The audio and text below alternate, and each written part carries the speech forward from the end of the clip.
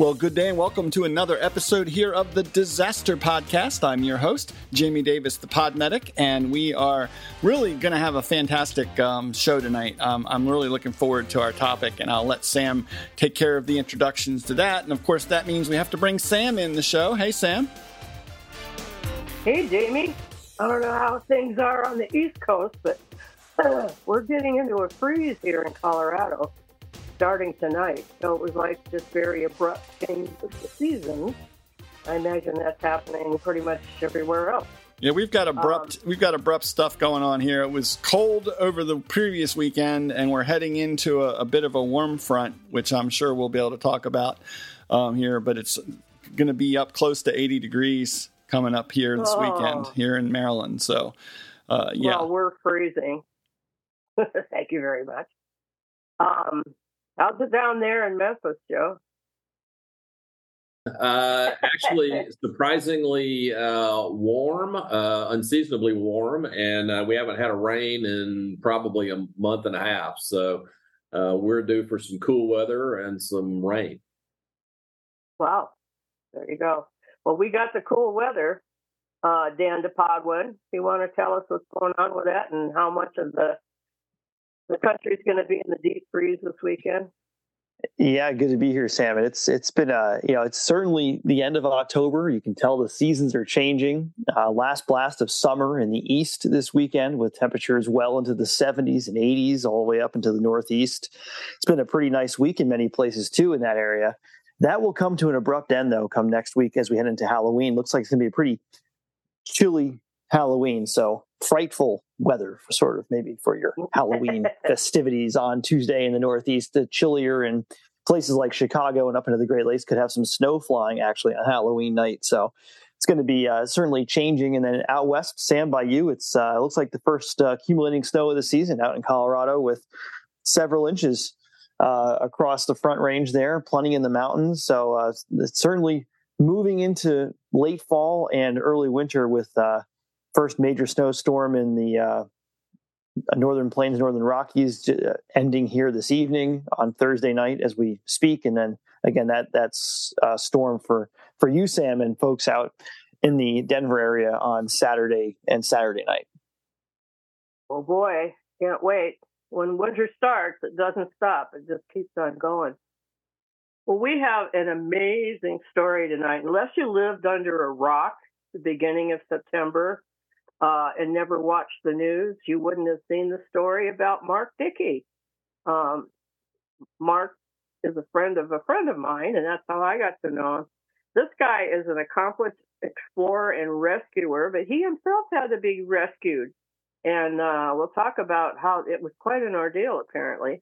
And we have his fiancée with us, Jessica Van Ord, and thank God she was there. She's a paramedic who basically took care of business once she found out what was going on with him. So let's start out. Mark, why don't you tell us about your background? You're a member of a number of organizations and so forth, and how'd you get into caving and that kind of thing? Absolutely. Hi, Sam. It's a pleasure to be on the Disaster Podcast. My background in emergency services goes back quite a few decades. I was a member of a volunteer fire department, EMS, technical rescue team, police department. And then from there, I moved on to a cave rescue team, which is more closely associated with that recent rescue. I'm currently the chief of that team. I'm also a national instructor for the National Cave Rescue Commission and one of the SPAR lead instructors. It's also my pleasure to be able to travel internationally, and I spend a decent amount of time over in Europe. And I am the secretary for the medical commission, actually, of the European Cave Rescue Association. So all sorts of preparations to be on the rescue side of things. But unfortunately, I ended up on the patient side. Well, that's what's interesting about the story, and it seems like a lot of the people you work with came to your rescue, and that's a pretty neat part of the story we'll get to. Jessica, what about you? What's your background? Hello, everybody. Let's see. I actually met Mark when he interviewed me for my first EMS agency 12 years ago. So that was my start in emergency medical services, and quickly also got into cave rescue when I started caving in 2016. And I've been a regional specialist, so helping teach the cave rescue courses for quite a few years now. And we also focus on training beginners.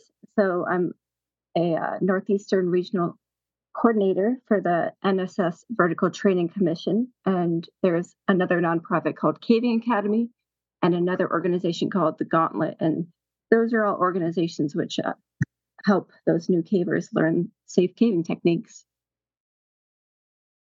Well, I didn't mention that Dr. Joe, along with being an ER doc, is also a USAR doc. So he's kind of used to climbing into things, getting people out and taking care of them. So I'm sure this will be of great interest to you, right, Joe? Absolutely. I'm familiar with the story, but not the details. So I can't wait to hear about the inside story. Well, the interesting thing about that, and Mark warned me about this, he said, not everything you would have read in all these various articles was actually true. And I found out there are a lot of inconsistencies in those stories. So we'll hear the real story tonight. So let's start with that. So where is this place you were, where you were, Mark, and how did you get involved in this particular area of caving? So I was over in the country of Turkey at a cave Morca. It is one of a couple 1,000-meter deep caves in that geographic region. And that region is a plateau which has essentially in the world of caving, one of the things you focus on is how deep does the cave go. So this plateau provides us with about 2,000 meters worth of possible cave depth.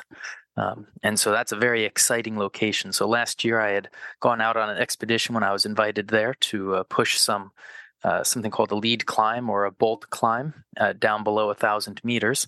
And this year we came back to keep pushing that same climb and see if we could find some new sections to the cave. I was looking at what this looked like. I'm trying to visualize this all. And I guess the air is very heavy. They have 100% humidity. And the temperature was about 39 degrees, which probably didn't help your situation at all. They have vertical shafts and a lot of narrow passages, which of course was a bit of an issue getting you on out of there. So what actually happened, Mark? Kind of walk us through that story. Absolutely. So down below 1,000 meters, there's the camp at 1,040, and that's kind of your home base when you're down there. And Jessica and I had proceeded about an hour's worth of loaded travel farther into the cave to the climb. And that climb, I had pushed it last year with Jessica, and it is about 100 meters tall. And I was about 80 meters up on that climb, give or take. And a whole host of symptoms hit me. Now, these were totally unexpected. I've had absolutely no prior medical concerns in this area. I have had no symptoms, no signs, no reason to believe that this illness was going to strike. So it was a total surprise on that climb when about maybe 10 meters below Jessica, I was hit with dizziness, weakness, an immediate need to vomit, and need to defecate. I was feeling even lightheaded, as though I might fall unconscious. And they came on very suddenly. So I essentially tried to get to Jessica as best as I could. It feels like I clawed my way there, although obviously you're on rope and have your ascending system going. So I climbed my way to Jessica, continuing up the rope, and just started calling out all the symptoms that I was feeling so she'd have some semblance of knowledge. Luckily, I did not fall unconscious, while Jessica is an accomplished rescuer and easily could have saved me from 80 meters up on rope. It's a lot more pleasant to be able to get yourself down. And after maybe 10 minutes or so, while the symptoms did not particularly improve, the evaluation that I made is that I should be able to safely descend. So Jessica did something called a changeover for me. She changed out my gear from ascending to descending. And then I rappelled down, passing 2 rebelays, got down to the ground. And that was where the first sign just how serious things could be happened. Jessica got down right behind me, asks what I need, and I am currently stripping all my gear off to be able to either vomit or go to the bathroom. I wasn't sure which, or maybe both at the same time. And I told her I needed privacy. And so she immediately headed off to actually get help because she knew that something serious was happening. And that was when I had a black tarry stool. That was not a good sign. And from there, I started making my way back to the camp at negative 1040. And then Jessica has her side of the story there. Yeah. So, Jessica, what were you thinking when you first realized something was really wrong with him?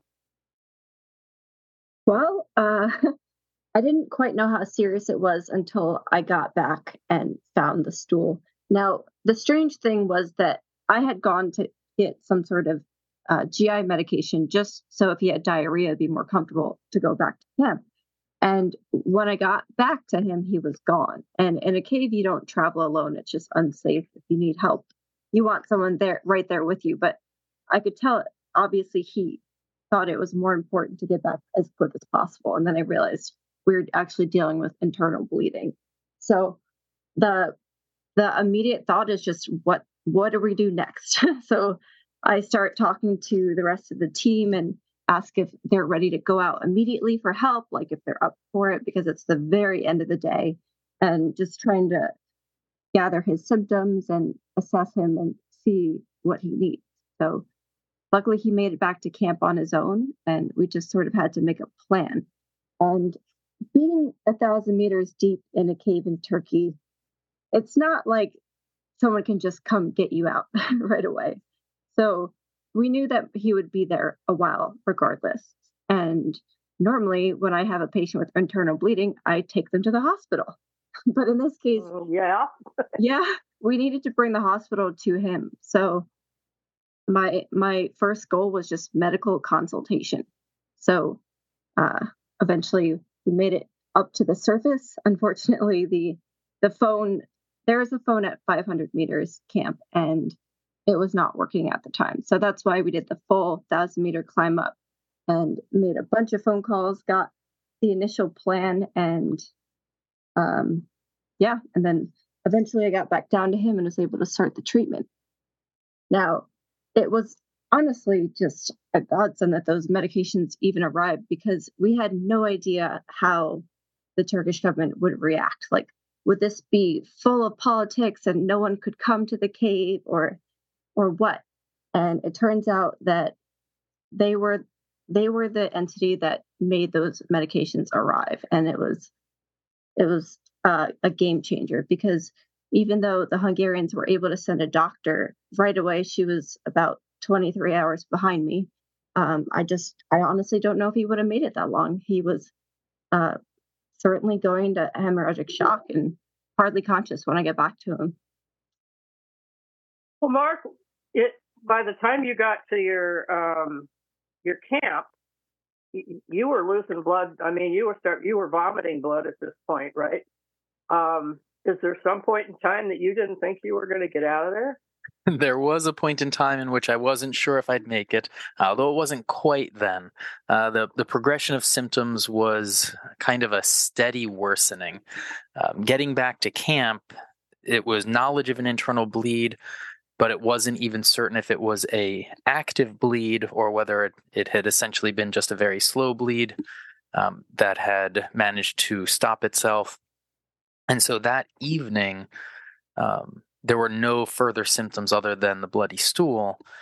In the morning, unfortunately, is when I vomited not fresh blood, but what was older coagulated blood, and it obviously could have had newer blood mixed into it, but it was essentially partially digested.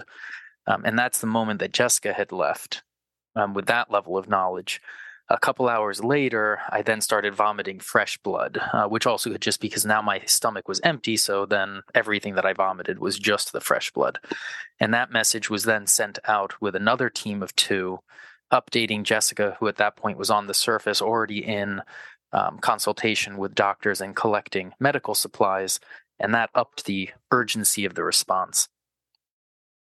That key moment you asked about, the moment that I wasn't sure if I was going to make it, happened in between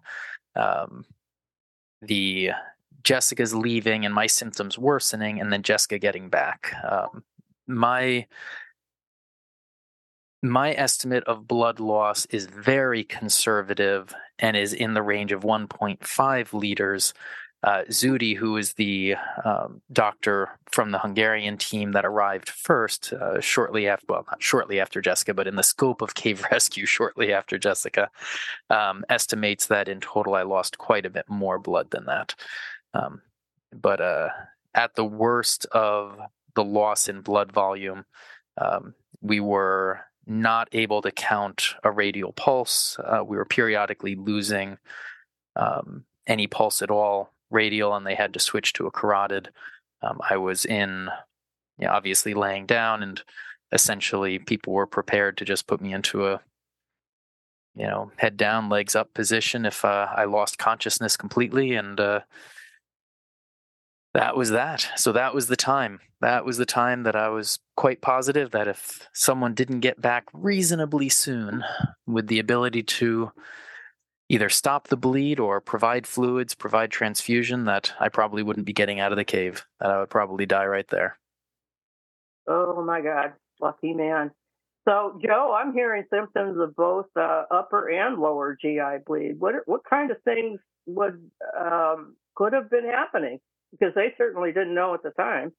Sure. Yeah, I agree. I mean, this sounds like this could have been an ulcer, a tear in the esophagus, any number of things. It sounds like it was completely asymptomatic prior to being very symptomatic when the blood loss was pretty substantial. So whatever happened quickly, and the blood loss was pretty aggressive pretty quickly. So very frightening that you're down to the point of barely got a carotid pulse left. And I'm sure your blood pressure was, low, quite low, and you were in shock. And I can only imagine how incredibly frightening that feeling is, especially in a situation where you feel like there's no immediate access to what you need.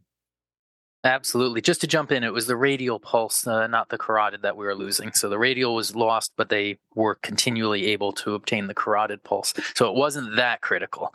Gotcha. We were going downhill, but we weren't that far downhill. Well, that would still imply that your systolic blood pressure was, down around 90, which for a healthy, fit guy like you are is got to be pretty symptomatic for you. It was. So I had to feel for Jessica reading this one piece in one of the articles saying that 36 hours after you'd left, when you got back, you found him in a fetal position, pale, eyes closed, and barely speaking. I mean, I can't imagine what that felt like.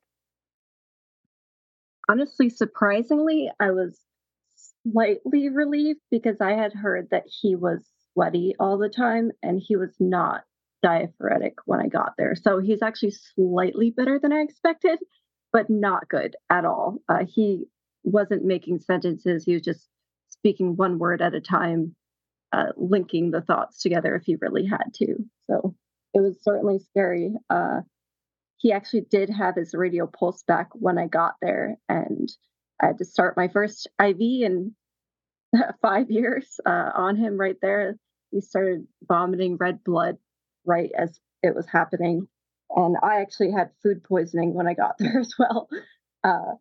So it was just all around an interesting situation. But yeah, it was just a relief that I was there and that I had the fluids at that point.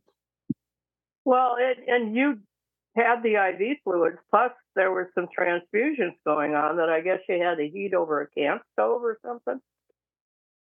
Yeah, so I arrived with IV fluids and proton pump inhibitors so that we could lower the acidity in the stomach and help the bleed. Also, I had some Zofran so that he could keep pills down because they gave me limited instructions just as a medic. When Zudi arrived later, she was followed with blood shortly after, and she gave him 4 blood transfusions. So the first 2 were certainly critical. Finally, he was making full sentences by the ends of those and resting comfortably, eventually not even in the fetal position anymore. So that was a relief to just see him getting back to his normal self. And then essentially the 4th blood transfusion was because the cave itself actually is the correct temperature for the blood storage, which is excellent. But once you heat it up, you have to administer it. And they had heated 4 units actually in a sleeping bag. So took a little nap with the blood before giving it to Mark. And as it was being infused, it was quite painful to give him the blood that was cooling in the tube on the way to his IV. So that was why we had that continuous heat from a heat pad hanging from the tent. Yeah, I can only imagine a different version of brain freeze. But remember, it was like in the 30s down there. Jamie, what are you thinking? I'm just really, running through my own checklist of, what would I do if, we talk a lot on the show about austere environments, and I don't think we get much more austere than being in the depths of a cave where you're hours away from getting assistance and getting the help that you need, and only being able to bring in certain amounts of necessary equipment or resources must have been very challenging. Jessica, at what point did you deem Mark ready to move? No, I actually wasn't there for that. They sent in other doctors who essentially wanted their part of the action, and I was sent out because in cave rescue, it's a general rule to remove everyone from the cave who is part of the original incident, just in case they're a liability to you. So unfortunately, even though I was part of the medical team, I wasn't there when he started moving. But essentially, he had been presenting almost normal, I think, for at least a day at that point. Maybe Mark can jump in, but it was a lack of vomiting blood, and stool was returning more to normal. And that's when this decided he was stable enough and the rigging was ready for him to move. Well, you can only imagine, looking at the trek. So, Mark, I'm hearing everything from a week to 10 days that you were down there. What's actually true there? So in total, I was down there even longer than 10 days. So in total, I entered the cave probably on the 29th.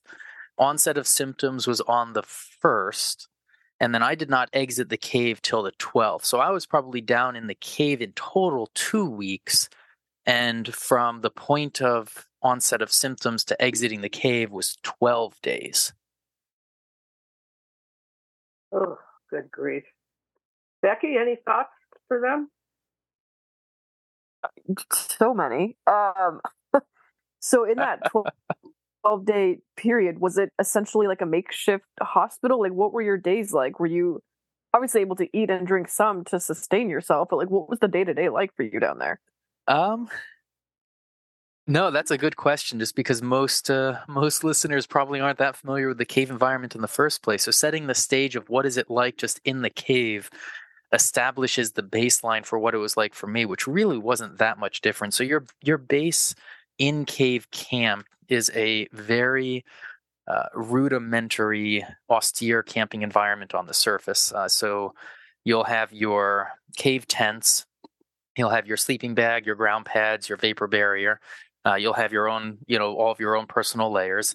The camp itself, that tent is built on the flat surface that you can possibly find, because obviously the cave environment is a very rough one, and you don't have unlimited space to find a beautiful camp. You have to work with what the cave gives you. Luckily, the 1,000-meter camp was actually in a quite nice area. It was managed to find one of the few dry spots within the cave. There wasn't that much air movement. This is essentially an older passage that was no longer active. Just to 30 meters away, 40 meters away in both directions. There's active waterfalls, high levels of humidity, constant, mist in the air, etc. But that one spot was pretty well isolated. There was a small camp kitchen that was established, a camp bathroom that's set up pretty far away from your living area. So your day-to-day in camp is basically you're either in a tent, you're in like the kitchen area, or you're out, performing tasks within the cave. You're trying to achieve your objectives. So once you're isolated to camp, your day-to-day is a pretty uneventful sit around in a tent, chat with the people who are there, and periodically have your meals. In my case, meals for a period of time had been oral intake, starting off with liquids and then on the edge of attempting solids.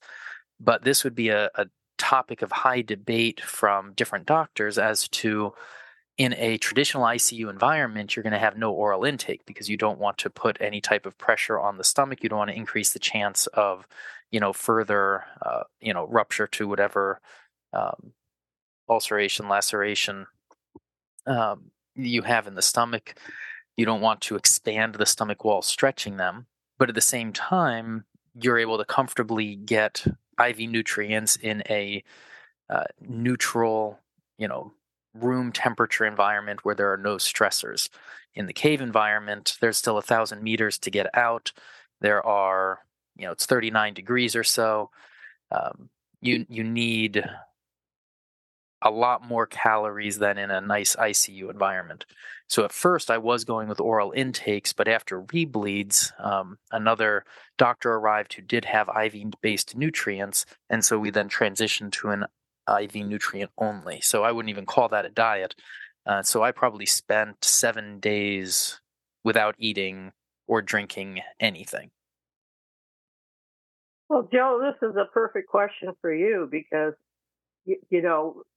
you're certainly familiar with the ER environment, but you're also familiar with the austere environment working youth are, and how much the rules can change as far as what you need to do for a patient, especially one that's strapped, right? Yeah, no question about it. I mean, I was just thinking a million different thoughts as I was listening to the answer to that last question. I can imagine that the caloric needs for you in that environment are tremendous. I mean, you're trying to stay warm. I'm curious to know where the blood came from. Was that like O negative blood that was part of the cave response system, or was that some connection that this physician had, and sort of how that worked, as well as just meeting day-to-day needs of yourself and the team that was there sort of helping to take care of you? Did you guys have like a daily supply of, food and water, and did you have electricity of any sort, using batteries, or sort of what did you do there? That's a tough place to try to take care of a pretty sick patient, is in a cave in an extremely austere environment. It is austere. So the only electricity that we have is based on batteries. That is an entertaining side comment, which is that I did have possible generators that I was thinking about bringing into the cave, but it didn't work out this year, to utilize hydroelectric power source from the waterfalls down there. But sadly, without that implemented, you only have the electricity that you carry down, which is minimal battery life. Your food is what you carry in. Water, luckily, there is a water source in the cave. You have to be very careful to purify it. This can be done either by boiling it, by using tablets, running it through filters. There's a selection of options for purification, but obviously you need to purify it. Food, when we tie it to that water source, is all your traditional, like dehydrated. You'll probably think Mountain House is a common name that everyone will probably recognize in this sports world.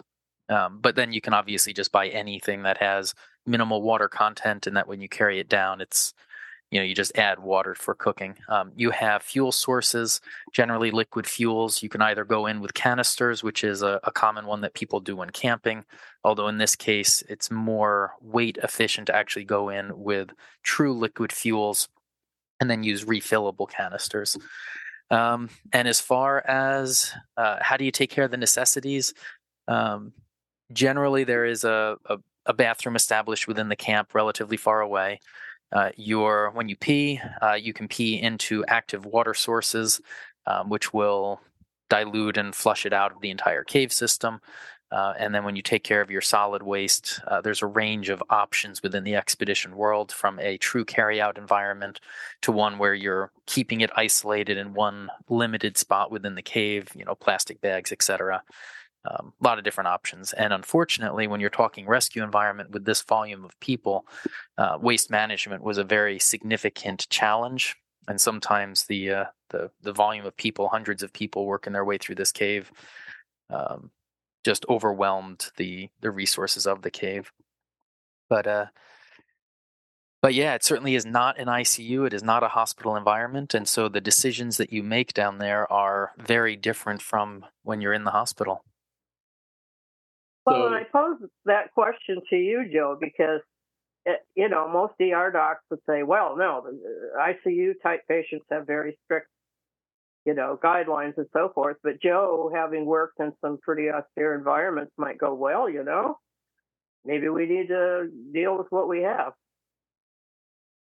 Well, I think that's definitely part of it. I'm thinking in terms of had you rolled into my emergency department with the symptoms that you described, you obviously would have received the transfusion fairly quickly, and then you'd have been scuttled off to the GI lab for endoscopy and whatever was necessary to get the bleeding under control.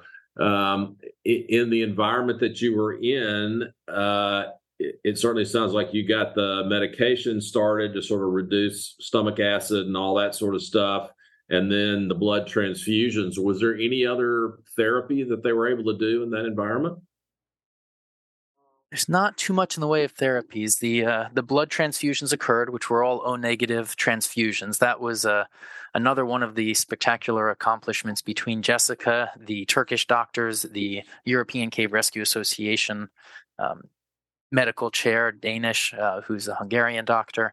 They worked to collect a lot of effort into getting that blood. Traditionally, blood is not permitted outside of the hospital, let alone being sent off into the middle of nowhere, where there's currently an American paramedic and then a Hungarian doctor about to go into a cave and provide blood transfusions in an environment where they're not permitted. So we're already breaking all sorts of rules.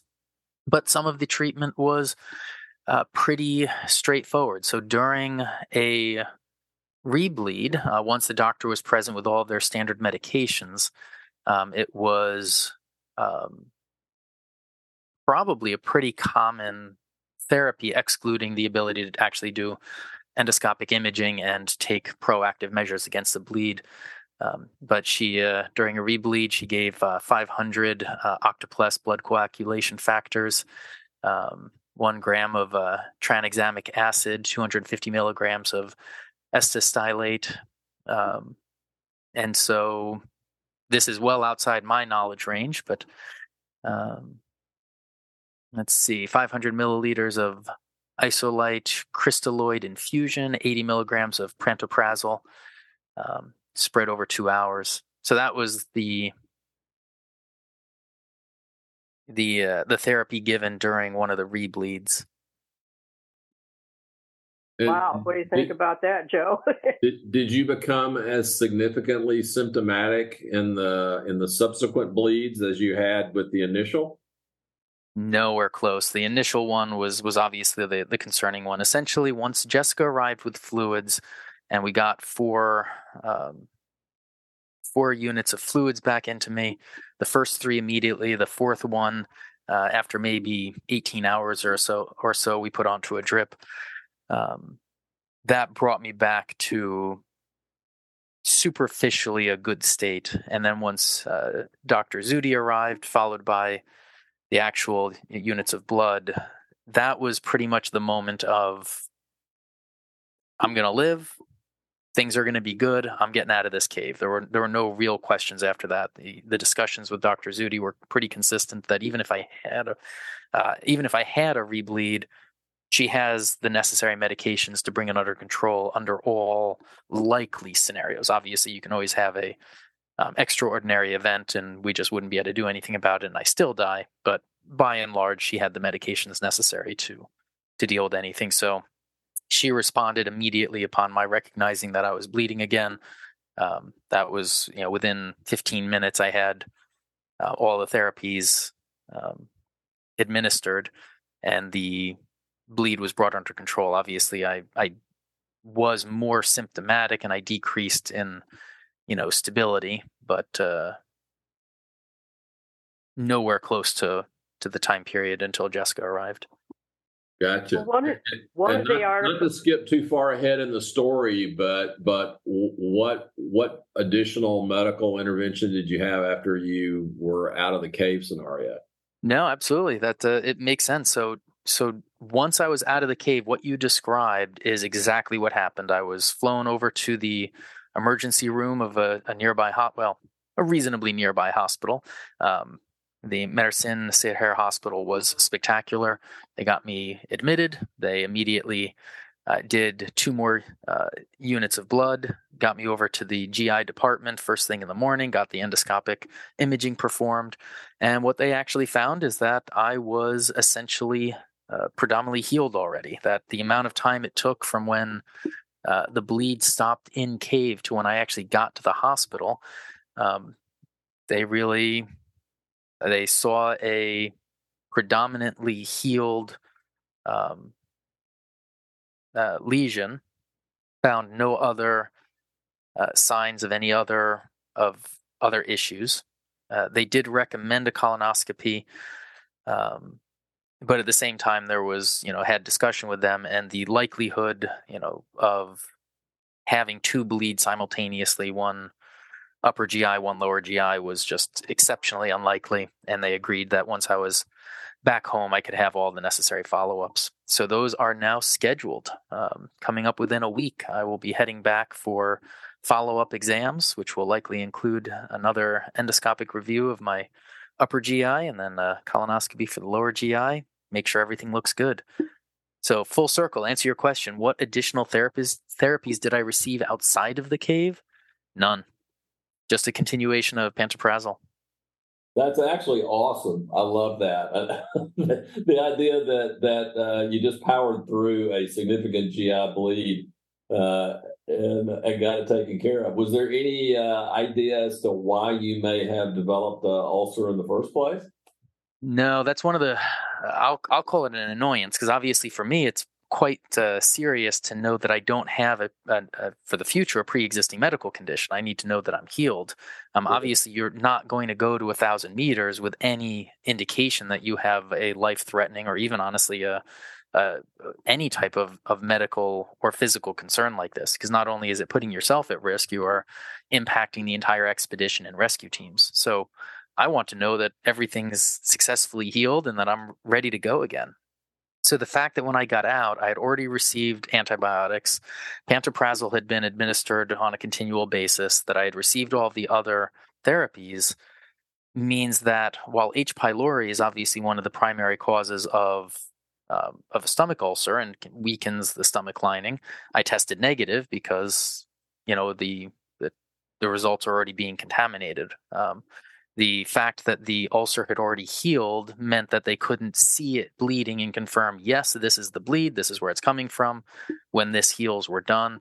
The volume of bleeding, because Zudi estimated that I lost something in the range of, I believe, 4 to 4.5 liters of blood in total across everything that was vomited in the stool. The healed shall we say, ulcer that was in the stomach looked too small to have generated that volume of bleeding. But every single time I vomited into a newly emptied bucket. We estimated the volume of blood that I vomited every single time, etc. And Yeah, I was losing blood. So again, full circle to answer your question, do we know what happened? Unfortunately not. You're back into that world of like stress ulcers really isn't a thing. High stress doesn't create ulcers. The foods that you eating spicy food, it doesn't do it. I don't take NSAIDs on a regular basis. I basically never take NSAIDs.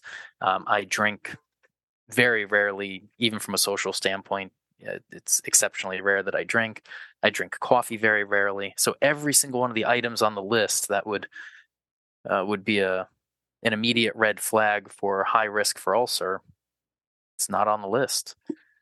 So H. pylori combined with,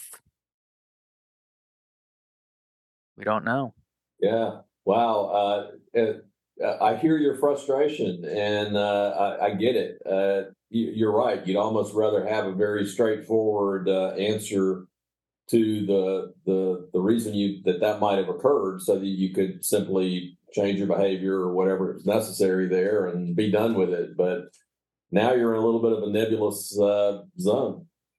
Yeah, I even went and got one of those nutrient allergy / intolerance tests, even though they're essentially unreliable, just to see what the results were. And of the assorted intolerances and allergic reactions that I have, there's not something that's like I eat or drink this every single day continually correlating to one of the theoretical intolerances. So it's yep. The mystery. Becky, Well, you have a question, right?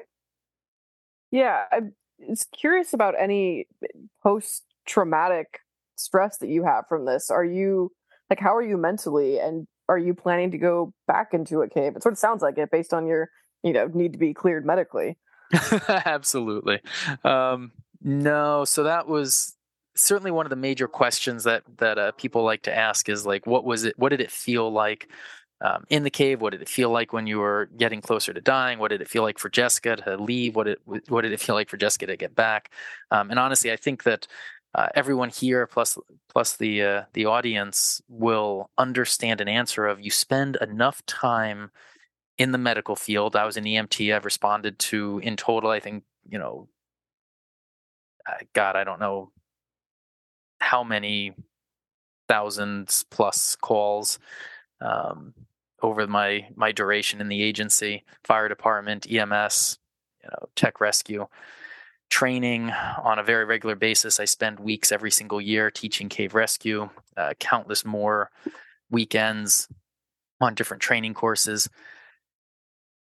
This just felt, other than being on the patient side, everything just felt normal. Like I've literally, even though I was in a litter for, I don't really remember the exact number, 20, 30 something hours being carried out of the cave, I've spent more hours in a litter during training courses. And honestly, it's a hell of a lot scarier when people are learning how to do a cave rescue and you're in the litter than when you have really highly experienced cave rescuers that are all in, professional level teams coming in to get you out. So no, there is no stress from this. This was not caused by caving. It was not caused by sports. This was a medical illness. And honestly, even if there was an incident that was related to caving, someone plays football and then they get injured while they're playing. Do you suddenly ask them, are you ever going to play again? Of course they're going to play again. They're going to heal. They're going to get right back in the game. It's the same thing here, heal up, make sure that I'm capable of going back in, that I'm not putting any myself or others at risk, but go caving. So, Dan, I didn't want to leave you out. Did you have any thoughts or questions? Yeah, just one question that came to mind as I was thinking about this is, so I think, just generally, I'm thinking about from the general public standpoint. I mean, I think most people are probably more familiar with climbing and the risks of climbing, rock climbing. We've had, I've seen some movies, like the Free Solo film of climbing without any gear and all the risks associated with climbing. Caving seems to me to be a little bit less known. I guess, what are the risks? Obviously there are many, but I guess what are the top risks for people who cave? And what generally do you worry most about before this incident? And was this type of thing on your mind before this happened, and do you assess risks differently after this event? No, it's a great series of questions. So for the general audience, what are the risks of caving? So if you take a look at cave rescues statistically, you're most commonly going to have people that got lost, people that had batteries die, their headlamps are out for some reason. They just get so exhausted that they couldn't get themselves back out of the cave, because unlike many other sports, there's no easy exit. And you're traveling down first usually, and then you're climbing your way back out. So your level of exertion is towards the end of the trip, not the beginning of the trip. So those are the common ones. But once you start getting into, shall we say, a bit more of the advanced cavers, people that are able to go down to 1,000 meters, your risks are going to be associated with rock fall, human error, top of the list following that you make a mistake working in a vertical environment, even in a horizontal environment. Caves are not nice, smooth paths. They're very 3D. Even if you're not on rope, that you are able to navigate essentially horizontally, it's not horizontal. And that you just slip, you trip, you fall, sprain something. Any type of normal traumatic injury that can occur above ground can also occur underground. Flooding is going to be one of the ones that's very hard to deal with, and that's from the standpoint of you need to be paying close attention to the weather patterns, the flood basin, the drainage basin that covers that cave, and how the cave reacts to inbound water. And so for really deep caves, the deeper you get, the more water from the surface is often converging. Luckily, Morca is not a cave that's likely to flood significantly during the months that we were there. But in the spring snowmelt time period, this is not a cave that I would go into. And so those are the risks. Does the risk assessment change? Honestly, that was a topic of discussion, essentially even during the rescue, and then at the European Cave Rescue Association meeting, which just happened in Portugal just a short time ago, is do we change the medical kits for the expedition that goes into the caves, the personal med kits? And essentially the answer is no. Once you start trying to deal with the exceptionally unlikely medical-related challenges, where do you stop? At some point, you're trying to carry an entire ambulance, an entire ICU into the cave to deal with all those eventualities. And as was mentioned earlier, there's a limit to what you can physically carry in. So you need to be very weight conscious. Up to the surface, obviously, if you have doctors as part of the expedition, they can legally have more medications. Paramedics can have certain. But once you start traveling to other countries, you also have limitations on what you're able to bring and what you're able to have, because you're obviously going to be operating without a license at that point. So you need local doctors that are within their jurisdictions. So the short answer is going to be we prepare extensively for the high probability traumatic related incidents. And there's really, the doctors are pretty conclusive in that there's really no drastic change to anything from a medical illness standpoint that we would make. They're just so unlikely. I want to end talking about the actual rescue, but I want to go back to what we were talking about a bit ago. Jessica, how did this affect you mentally? I mean, I can imagine you having to leave him to go out and find help was pretty stressful. And then coming back and seeing the shape he was in. How is this sitting, with you now? Well, I guess maybe lucky for me, Mark's presentation was a lot better when I left him. He was essentially normal. Just his ability to move around and talk was not inhibited a lot yet, except he was getting sick again, vomiting the blood, and did have more tarry stool. We were hoping that the bleed was stopping at that point. So leaving him, it was more of a hopeful feeling that this would resolve itself in the cave and he'd be able to exit on his own. And when I was on the surface, we got a call while I was coordinating medical treatment that he was getting much worse. And that was stressful, because then you know that every minute is lost blood. And there's just some things that you can't coordinate in the middle of the night in a foreign country. So to have to wait for things to arrive when you're on a mountaintop and there's really nothing you can do. That was the hardest part, just having to wait. And when I was in the cave and moving, it felt very natural. People call it like a mad rush, but you can't rush in a cave. Like, you can't have 6 straight hours of adrenaline when you're moving. You just essentially fall back on your habits, which that's why you make good ones, so that even if you're tired or having that sense of urgency, you can get there safely. So the worst part was certainly just the waiting initially. And after I was on the surface and out of the cave, I had only the information I was given to have the picture of Mark. And at one point, they were saying that he was decompensating, and there was a bit of an overreaction to a blood sample, and the word had been that his kidneys were failing and he might die in 2 to 3 days. So that was honestly very stressful, and I very actively paid attention to my thoughts, because there's just no point in thinking of the worst. And I'm a rescuer. Like, I have to do things. I'm busy. I want to be helpful. And I would just close my eyes and just push anything away that was negative and focus very, very strongly on staying positive. And that was a big help, but it was honestly work. Like, I had to do it mindfully. And that was an interesting experience for sure. Well, it sounds like you certainly did everything right for Mark. Mark, lastly, I want to just talk about some of the things about the rescue itself, and tell me how much of this is actually true. But it said there was more than 150 people from 7 countries, including Turkey, Hungary, and Bulgaria, joining the effort. That sparked an international rescue operation led by at least 200 aid workers from countries such as the U.S., Hungary, Poland, Romania, and Ukraine. They actually had like a command center where they were looking at maps and setting up lines of communications, and where are we going to add rope lines, stations where we may need to stop on the way up, and different teams were responsible for different sections of the cave.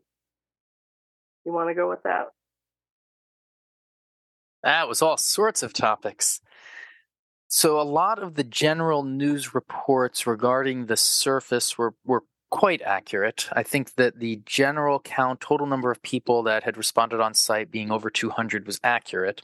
Of those 200 or so, I think the rough count of cave rescuers would be something about 127.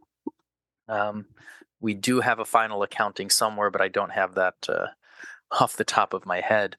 There absolutely was a full command center set up, and Jessica could actually speak to this better than I can, because she was on the surface. I was down in the cave and stuck. But the general gist of what you described has mostly accuracies. Jessica, do you want to jump in and take an answer to this one from the top as well and see what you got? You're asking me to describe what the surface was like in the command? Answer Sam's question from the beginning. Ignore the fact that I said anything, and let's see what your answer is like. Yeah, obviously this was a very complex operation, so a lot of communication and coordination had to go into it. When they were talking about that command area where they were looking at communication plans, plans about getting through narrow areas, adding rope lines, and that kind of thing. How much were you involved in that? So this is where the rescue really shines, in that it was a multi-country effort, multinational effort. So I'm looking at a photo of the surface right now. And at one point in the initial rescue team, there were, I think, people from 4 different countries all working on one team. And to get them all there was a ton of coordination, because it's not like Turkey had thought of needing to call in a cave doctor before from another country and have like 3 different rescue teams arrive all in one place. So I think it was something like 2,000 messages and who knows how many phone calls for one of the original coordinators. And the European Cave Rescue Association was huge with this, and also the local Turkish cave rescue and the government as well. So for for some of the teams, they were waiting on official letters from the government to arrive. And that's why on the 7th, when they arrived, things really changed quite a bit. So the command was essentially one person in charge of operations, and then each country had its own representative that was supposed to stay very accessible so that updates could be passed along as soon as possible. And they segmented the cave such that each country could take a section.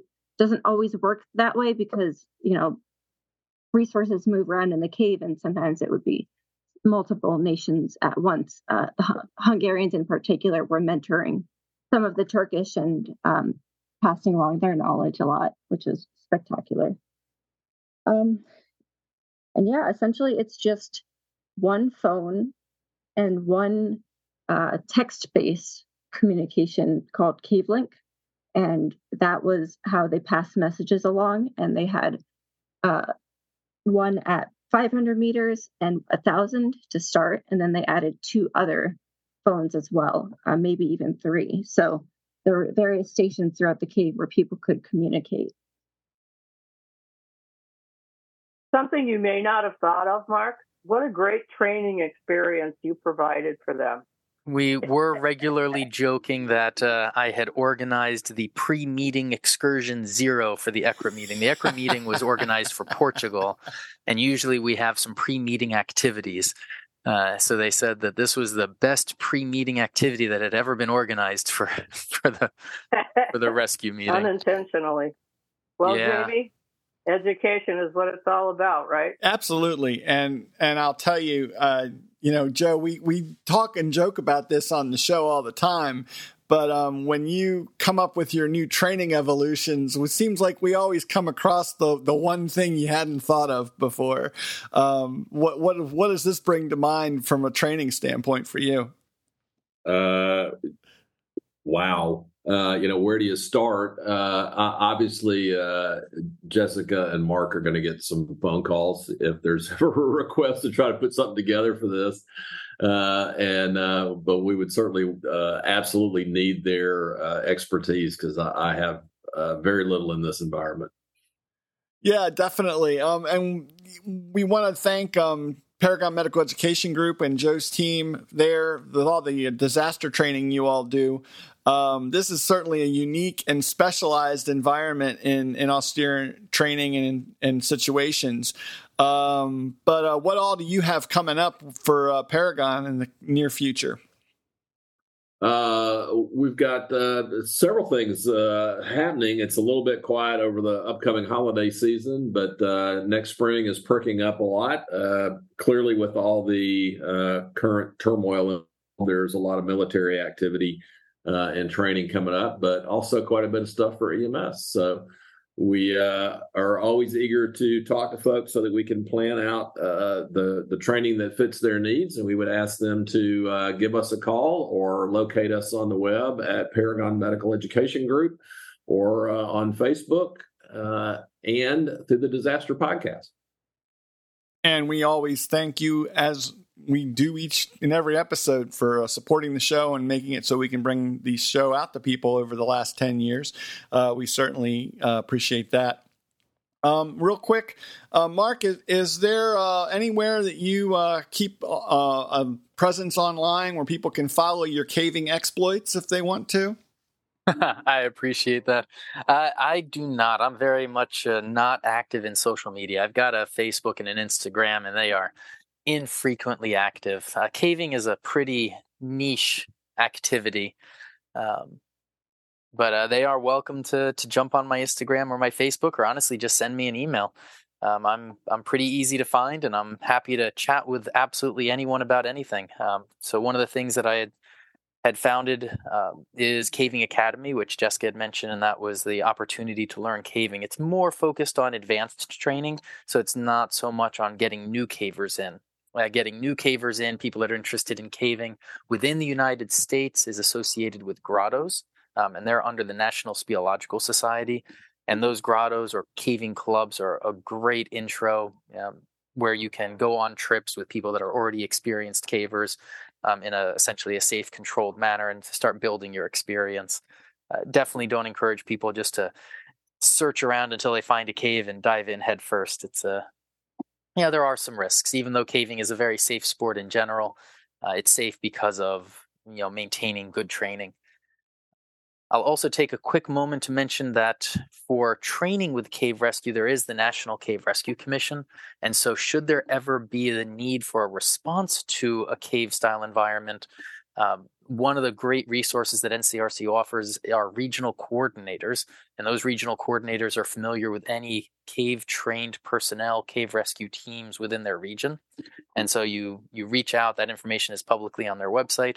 You give your regional coordinator a call, and they immediately start providing all of the resources to respond to a cave rescue. One of the challenges that we run into in the cave rescue world is that, and you'll immediately understand this one, is that governmental entities, the agency having jurisdiction, likes to maintain control, and it likes government teams to be the ones that perform rescues. But the problem is if you take a fire department, an EMS squad, a USAR team, a technical rescue team that has never been in a cave before and does not know that environment and suddenly try to send them in, they will do their absolute best, but they're just in an unfamiliar territory and don't have that training. And so one of the challenges that we run into is helping government understand that generally it has a lot of value for those emergency response teams, agency having jurisdiction, to work in close collaboration with actual cave rescue trained people. And so that's always a tough one. But if you are interested in training for some cave rescue, I am happy to help. Awesome. Well, we'll definitely put people in touch with you. We are excited to hear more about that. And thank you and Jessica for coming on the show. Becky, where can folks find you if they want to find out what you're up to online? I'm not really posting a whole lot anywhere these days either. So, off my headphones. We'll just say the Disaster Podcast Facebook group. That works. That works. Every now and then. How about you, Dan? You can still find me a bit on Twitter at WXDepot and also the Disaster Podcast Facebook group. Excellent. And Sam? Well, all of those places. And we should mention to these two that we do have a very big community on Facebook. Just to look up Disaster Podcast because we're the only one.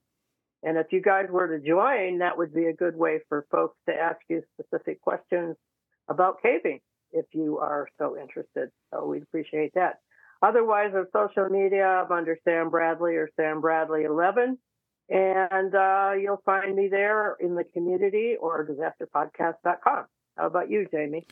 You can find me under the handle Podmedic in most social media locations, so please friend or follow me there. And, I'm thinking I'm definitely going to have to reach out to a few of our wilderness medicine docs. I'm sure they're going to be loving this episode when it comes out. Just knowing all of our austere partners out there that we've had on the show over the years, I think this is just a fascinating episode, and are really going to appreciate the time that Jessica and Mark took to be on the show today. Sam, thanks for wrangling this episode together. It's been one of our highlight episodes, I think, for the year. I can say that for sure. Yes, definitely one of my favorites. And I think we'll be talking to them again, maybe about caving in general.